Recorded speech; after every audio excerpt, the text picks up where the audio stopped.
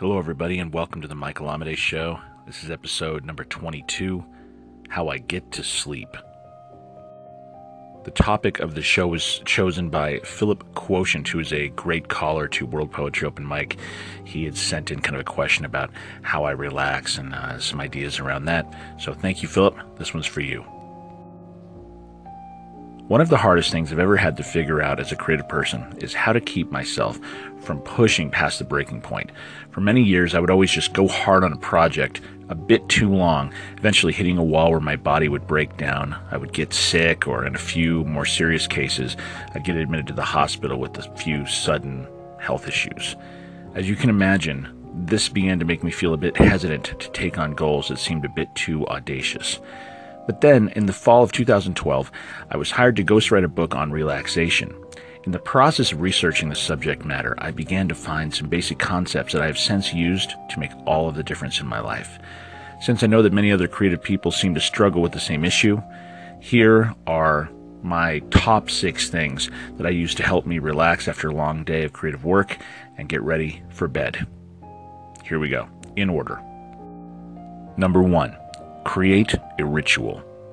Probably the most powerful tactic that I utilize to promote relaxation is having a consistent ritual. I know, those are for children, aren't they?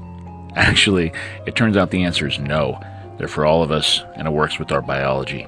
Make an effort to go through the same set of behaviors each evening before going to bed at roughly the same time, and then combined with the routine wake-up time and morning routine, and you'll really start noticing some massive changes in how you feel day to day. For instance, on weekdays, I regularly begin readying for bed around 9 p.m., hitting lights out by around 9:30, which I know is early, in order to wake up at the ungodly hour of 4:30 a.m. Occasionally, I shift the times a little bit, but I always keep the same sleep ratio. This really helps my body normalize into the downshifting phase at night. Number 2, warm water bath or shower. While I tried one extreme to another in my quest for relaxation, one tried and true basic that I eventually returned to was a warm bath or shower before bed. I keep lights low and stay in a quiet, meditative state while showering or bathing for about 5 to 10 minutes. I attempt to do this when I know I won't speak to or communicate with anyone until the next day, and I always do it around that same time.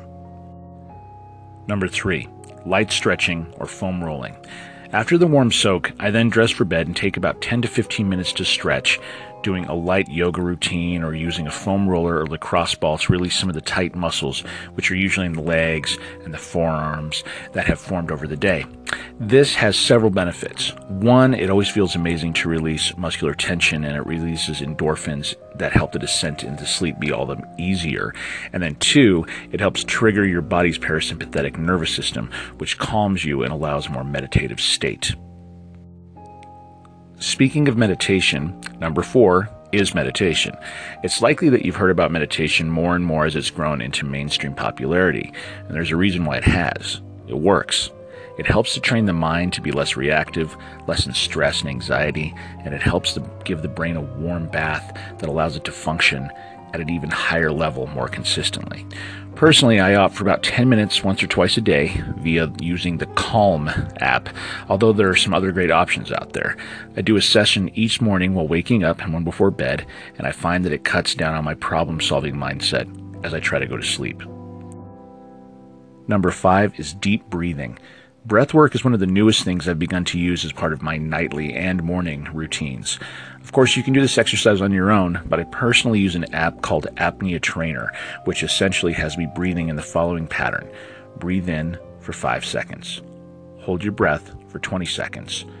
Breathe out for 10 seconds. Now, the times are variable and are set on a person-by-person basis, but you can keep the ratios between the numbers the same, as in 1, and then you hold it times 4, and then you breathe out times 2. I do the above routine for about 5 to 8 minutes while laying in bed. It has the effect of slowing me down even further and makes remembering to turn off my bedside lamp hard sometimes. It's great. And number 6, sleep induction. Of all the methods I have listed here, this one tends to earn me the most sideways glances from my friends. Essentially, a sleep induction mat is a small mat with plastic spikes on top. I place the mat on my bed and I lay down, shirt off, although you will likely want to start with your shirt on until you acclimate. The mat has the effect of calming me down, think a great back scratch, and releases many of the trigger points in my back if I stay on for more than about 5 minutes. For me, I choose to go through the above-mentioned breathing exercises until I find it hard to keep my eyes open. Then I slide the mat out from underneath me, turn off my lamp, and I'm out like a light. No matter how you cut it, we all need to rest and we all need to sleep. This is what I do, but I'm interested to hear what works for you. Also, if you try any of what I've talked about here, let me know how it's affected you in this very important area of all of our lives. Rest easy, everyone. All right, everybody, I hope that gave you something to think about, something you can maybe try in your life. If you find yourself being creative with words, poetry, short fiction, lyrics, consider giving a call to my show, World Poetry Open Mic. We're on every Friday night at 8 p.m. Mountain Standard Time. You can find us at worldpoetryopenmic.net. But until next time, which will be tomorrow, keep living authentically and keep living creatively.